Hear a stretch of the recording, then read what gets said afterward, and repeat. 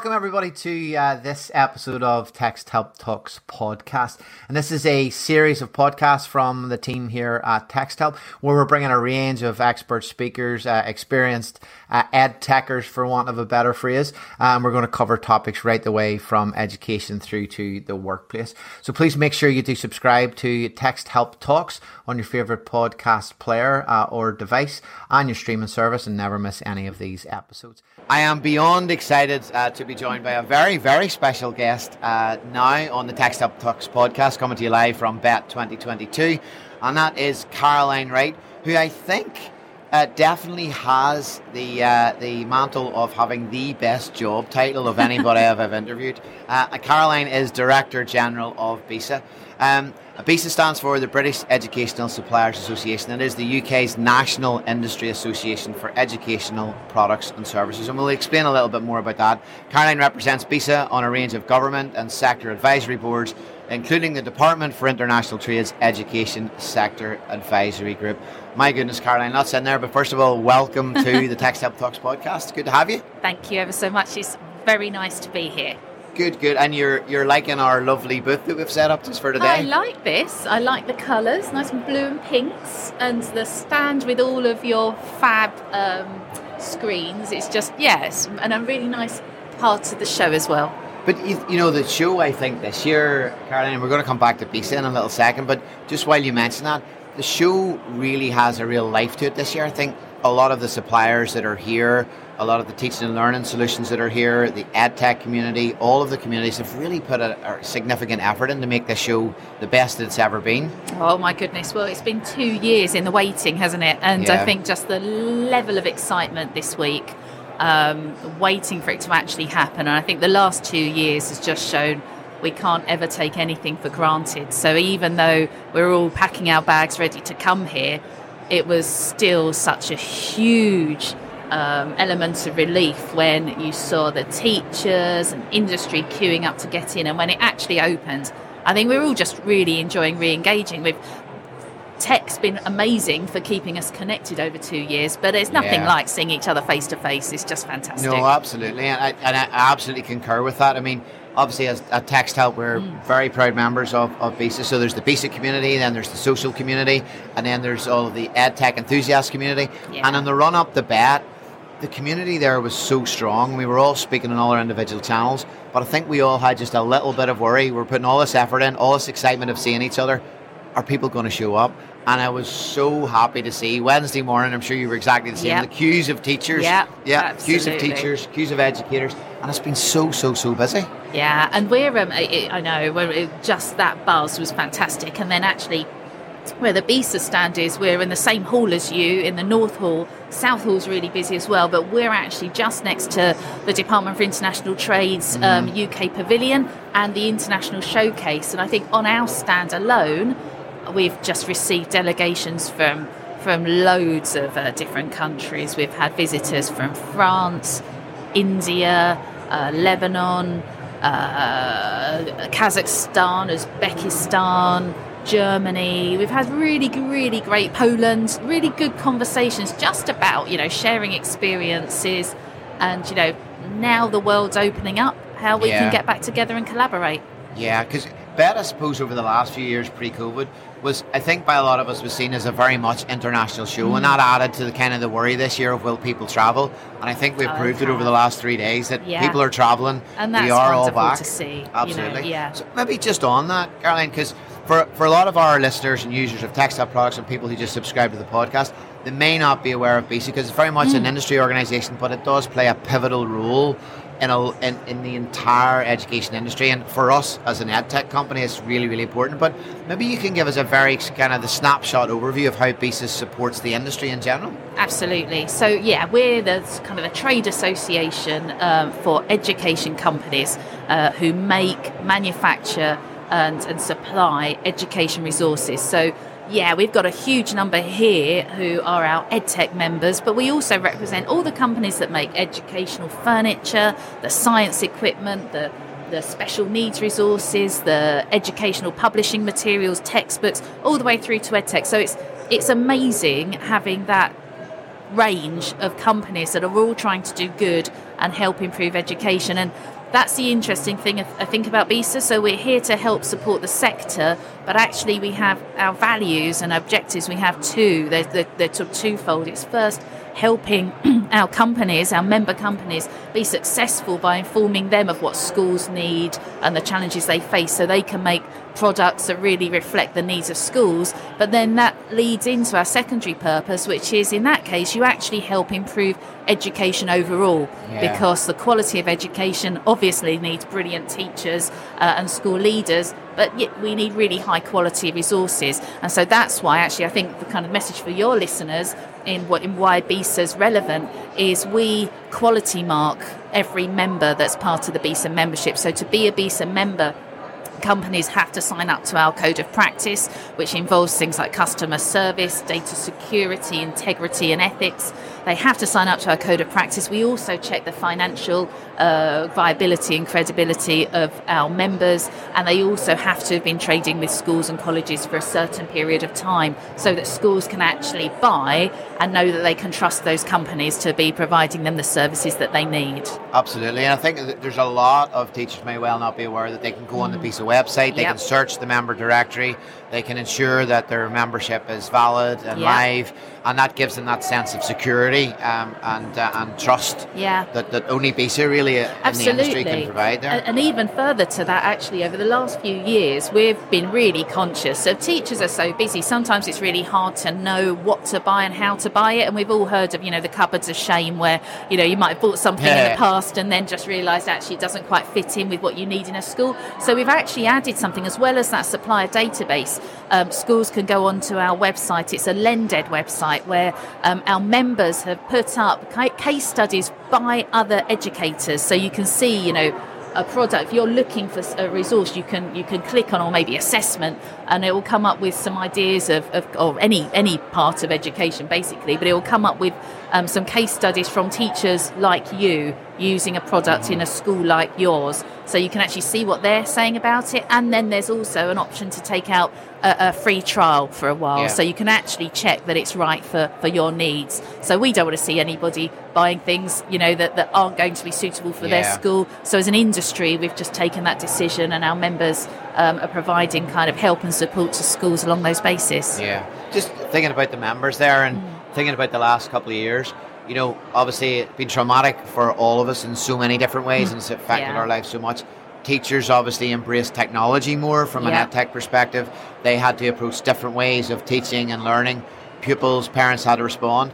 I think sometimes things that may well be forgotten about outside this booth and outside this show is just how well the EdTech sector and the education supplier sector in general really stepped up. And I know for us, BESA was a very central part of that, because we had that community to sit there and go, well, what are you doing and how can we all help together? You feel as an industry and as a trade body represent that industry like we did our bit over the last few years. I've been so proud. I obviously am not in one of our member companies, and I've never been a teacher, but I am a parent, and kind of, I saw, like everybody else, the challenges we all faced. And actually I am so incredibly proud to be able to say, after speaking to the members and knowing what they did, we checked, and actually we've added up that our member companies provided more than £24 million of free support to schools and colleges just in the first 3 months of lockdown alone. I thought you were going to say with it 2 years. No, that was we just we haven't actually done another survey. We had done the whole thing, but it was the first 3 months of 2020 that from March to June. That was the amount, and that's we are majority as an industry. That's a really sizable proportion of kind of all free, and actually that makes me incredibly proud. And actually we're talking about COVID, but just moving on to what's happening in Ukraine. We've just less than a week ago, we asked our members, we've been working with a Ukrainian charity, Blue Yellow, to say, well, what can we do as an industry to support you, and just tell us what's needed. And they told us some of the kinds of help and support they need. We only put that in our newsletter last Friday. We've been inundated with companies saying, oh, here's what I can help with. Just let us know how we can help support those families. So, I'm so proud that as a community, that educators, a lot of the people in our member companies have been educators and just want to help support. In all kinds, whatever the challenge is. So I think as an industry we've really stepped up, and that hasn't stopped after lockdown. We're seeing kind of companies still, schools now have new challenges. It's how do you embed that technology? How do you make it work and just not forget the gains you've made? What are the challenges in other parts of our membership of the kids who haven't been able to meet up and interact and kind of learn some of the social skills they can? We've got our other kind of members that make hands-on resources and so on, really helping support schools. We've got the wellbeing companies. We're seeing a mental health crisis, and we've got the innovation that's here in this sector with some of the companies that are now listening to teachers, listening to children, knowing what the challenges they're facing and making really amazing services and products to help schools who are at the sharp end of supporting in so many more ways than just teaching a kid. It's actually kind of the whole wraparound services. Absolutely. And I think one of the things that we've certainly noticed in TextHelp, and of course, people will know us as the accessibility company. We do a whole lot more than that people might not be aware of. But we're very well known for things like Read and Write in terms of what it can do for accessibility. But what I found, to add on to what you've said, there's a much wider discussion going on around how technology, but how any aspect of a tool or a service that's provided in the education is starting to really think about inclusion, starting to talk about that more. Do you think that the sector in general is recognising that, and things like accessibility are becoming more central part of perhaps how a tech company might design or how a furniture company might design what they do? And I know you have the EdTech, the special needs SIG, a special interest group. Do you see that being more part of the conversation it's ever been? It's fantastic. It is. It absolutely is. And I think just in any conversation now you have with educators and as an industry and in wider society, actually, I think we're much more. There's still huge amounts to do. Don't get me wrong. There's still much more that as a society we need to be doing to support people with additional needs in all parts of life, not just education. But I'm definitely seeing that, and I'm definitely seeing companies wanting to do the right thing and wanting to make sure that they're more accessible. That we obviously have members that absolutely, like yours, specialise in precisely that, and that's fantastic. And we're, and the way I do think the UK special needs sector, SENCOs and schools, but also our special need companies, we get approached by governments around the world all the time for advice on how to be more inclusive and actually how to help learners with additional needs more appropriately. And so we do lead the way, actually, and I don't say that in very many areas, and I'm not just saying it flippantly because I represent companies. We genuinely lead the way in our approach to special education needs. It's not to say we don't have a funding crisis and a lack of, there are far too many learners that aren't getting their plans that they need at the moment, and that's a challenge. But actually the quality and dedication of the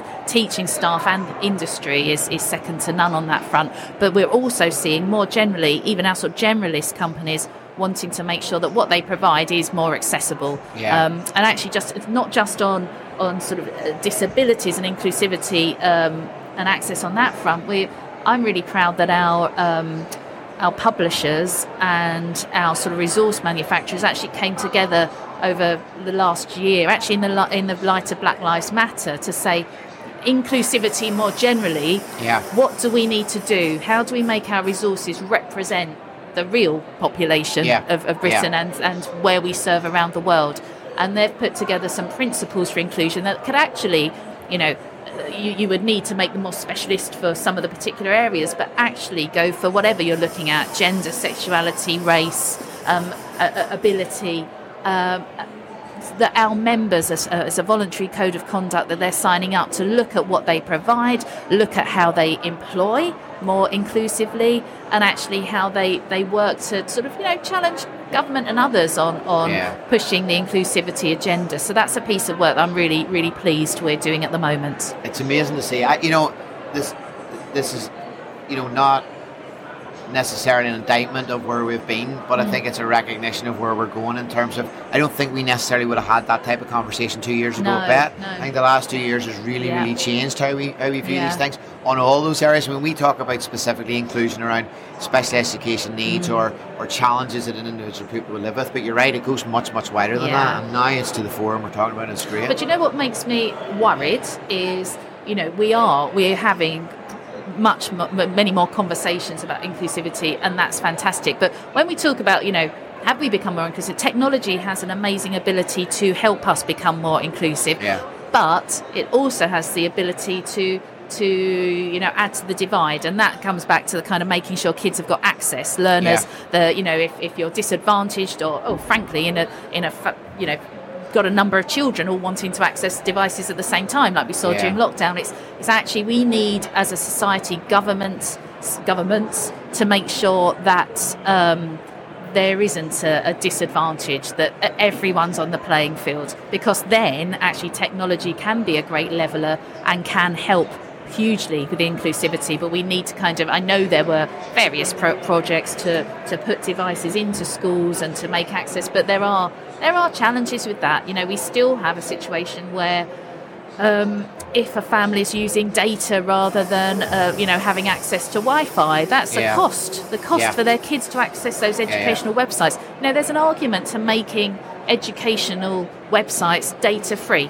And then actually it's not kind of families that might not be able to let their kids have that access that they would want. So there's a whole sort of range of things that are really easily solvable but need to be looked at, and then technology can be really inclusive. Is there, as part of that though, Caroline, is there a danger that the 2 years we went through and the initiatives that were put in place for, say, device access, that suddenly the line is drawn now, we're like, we don't need that anymore because we're back in face-to-face, everything's okay, and that adoption, certainly from an equity of access point of view, and you think looking forward there will be policies put in place that can support that, or what's your view on that? Well, do you know what really worries me, Patrick, is this week we've seen, so the good news is this week government said, we're making a commitment to superfast broadband for schools by 2025. Well, yes, of course, that's good, and we need to make sure that happens, that there aren't any delays on that. But our research, we go out to thousands of schools every year across the United Kingdom and ask school leaders what are the biggest challenges facing them. They say every year Wi-Fi and connectivity, teacher CPD and budgets. And when we look at budgets, the government has invested more in education. There was, a big injection of COVID recovery money into schools. But we mustn't let government think that's the end of it. Because actually, when I look at resource budgets that school leaders tell us they have in their schools, resource budgets in primary and secondary schools are lower now than they were in 2015 and 16. And that's even with the money being spent in there. And that is just not good enough. It's not the school's fault, but it's the fact that there are so many pressures. If you look at a school's budget, of course, first and foremost, you need brilliant teachers, you need the teaching staff. So yes, schools are right, they spend their budget 70-80% on staff. Then there's there's energy costs going up, there's kind of keeping the boiler going, there's repairing the school, there's all the licenses they need. That actually only leaves on average 3 or 4% of a school's budget that they can spend on resources, and that's the only flexibility a school really has. So given all the pressures, that's being squeezed, and that's the kind of things here we see at BET that really make a difference to a teacher's workload, children's inspiration and enjoyment in the classroom. And we need to make sure that schools have proper funds to be able to buy the resources they need. Over the last few days of recording the podcast, there's a couple of words kept coming up. One of them was the need to push skills and drive skills in our pupils, but the other one, which was a word that was probably been most used, is momentum. And I think taking on board some of the things that you've said there, we have built a great momentum in terms of the changes to teaching and learning, in terms of equity of access, in terms of inclusion we've talked about. The innovation from the sector has been fabulous. The support from all the stakeholders has been good. But it's really, really important, I think, that we keep that momentum up. Government has its role to play in that. BESA do, TextHelp do, and that's going to be key. And in a quick summary of that, what do you think we need to do to keep momentum up? Is it more of the same, or does it come back down solely and exclusively to policy and funding? Yeah, well, I think BESA members, you always listen to what schools are telling you the pressures are, and that's actually we really adapt to what's needed. So I think kind of actually that the momentum needs to keep going, because it's been fantastic in the past few years. In spite of all the challenges, actually the collaboration we've seen between the sector and schools to help solve problems and work together has been brilliant. We need to make sure, I think it's keeping the pressure up on government and others to realise that actually it's not a centralist kind of approach to telling schools what they should be doing and use this resource or use that resource or follow this kind of guidance. So actually, let's trust the teachers. They're the ones who saw us through the last 2 years by making really, really difficult and challenging decisions on the ground. So as an industry, what do they need? What can we do to help? And actually, government, listen to your amazing educators that are out there, because they know what's best for their pupils. And actually, let's have a little bit less of kind of, some of the warm words, and actually kind of what do they need to help deliver on their jobs. Yeah. And just kind of thinking about the future as well. I mean, I think we all agree that BETT has been very vibrant. I think it's fair enough to say that. It's been a buzz. It's been alive. There's a lot of people here. There's a lot of activity. But in your view, how does the industry look going forward? Is it have we got a bright future ahead of us as edtech companies, as educational suppliers? Does it look positive going forward? I think that there's a huge innovation, and internationally, the future is bright. You know, we've just seen the delegations that are here, the interest we have in British education around the world because of its quality. So actually, in terms of exporting British education to the world in a kind of an inclusive and building on the values and tolerance that we have as a society is a real sort of moment to be pleased with and look forward to the future. I think it is going to be more challenging given the current government policy that's in the forthcoming white paper, and we've seen the Department for Education's announcement of their curriculum policy recently, which is actually really potentially damaging to schools' innovation and creativity, because the government's announced that it's introducing an arm's length body for curriculum content and creation, and I'm really scared that we're going to end up in a system where we see bureaucrats at the centre of government telling schools what they should be teaching and when. Actually, when you just look around these halls today, you see amazing, talented school leaders that know how to get the best from their pupils and deliver the results they need. And actually, the biggest challenge we face, I think, in the UK as a sector and in our schools' curriculum creativity is a centralist agenda from the government that actually which isn't based in evidence. It's actually based quite scarily on research they carried out in 2018 before the pandemic. They haven't carried any up-to-date research on schools across the United Kingdom, even though this is going to impact schools outside of England in terms of what schools want and need in terms of curriculum support. So that's something that BESA is challenging government or to carry out due process and due consultation on their curriculum proposals. Okay. Just coming back to BETT, Caroline, and just thinking about the show, just in terms of wrap up, the sort of some one words from you. What's been your highlight of the show so far? Reconnecting, I think. Actually seeing.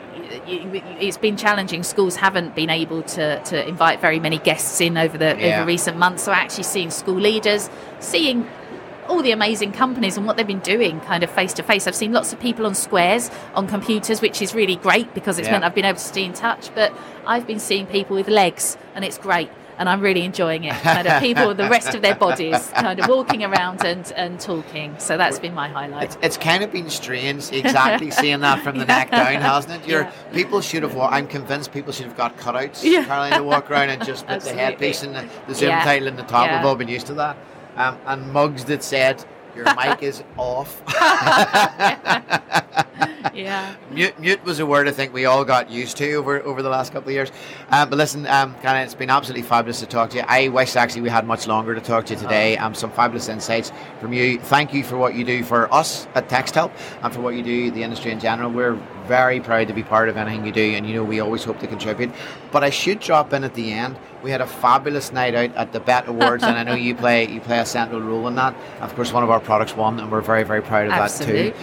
So lovely to be recognised. So Caroline, thank you. I wish you a good show, even though we only have a couple of hours left of the show today. And I know our listeners would have absolutely loved what they've heard today. So Caroline Wright, Bisa, thank you very much. Thank you very much. For anybody watching, this has been Text Help Talks podcast. I'm Patrick McGrath, Ed Tech Strategist here at Text Help. It's been our pleasure to have you with us. Please do subscribe to Text Help Talks on your favourite podcast player or app and your streaming service. We're on all of them. Grab us there and you'll be greeted with plenty of wonderful speakers and presenters from the Text Help team in the subsequent episodes in our series. So thank you, and we'll see you again soon on the next episode of Text Help Talks.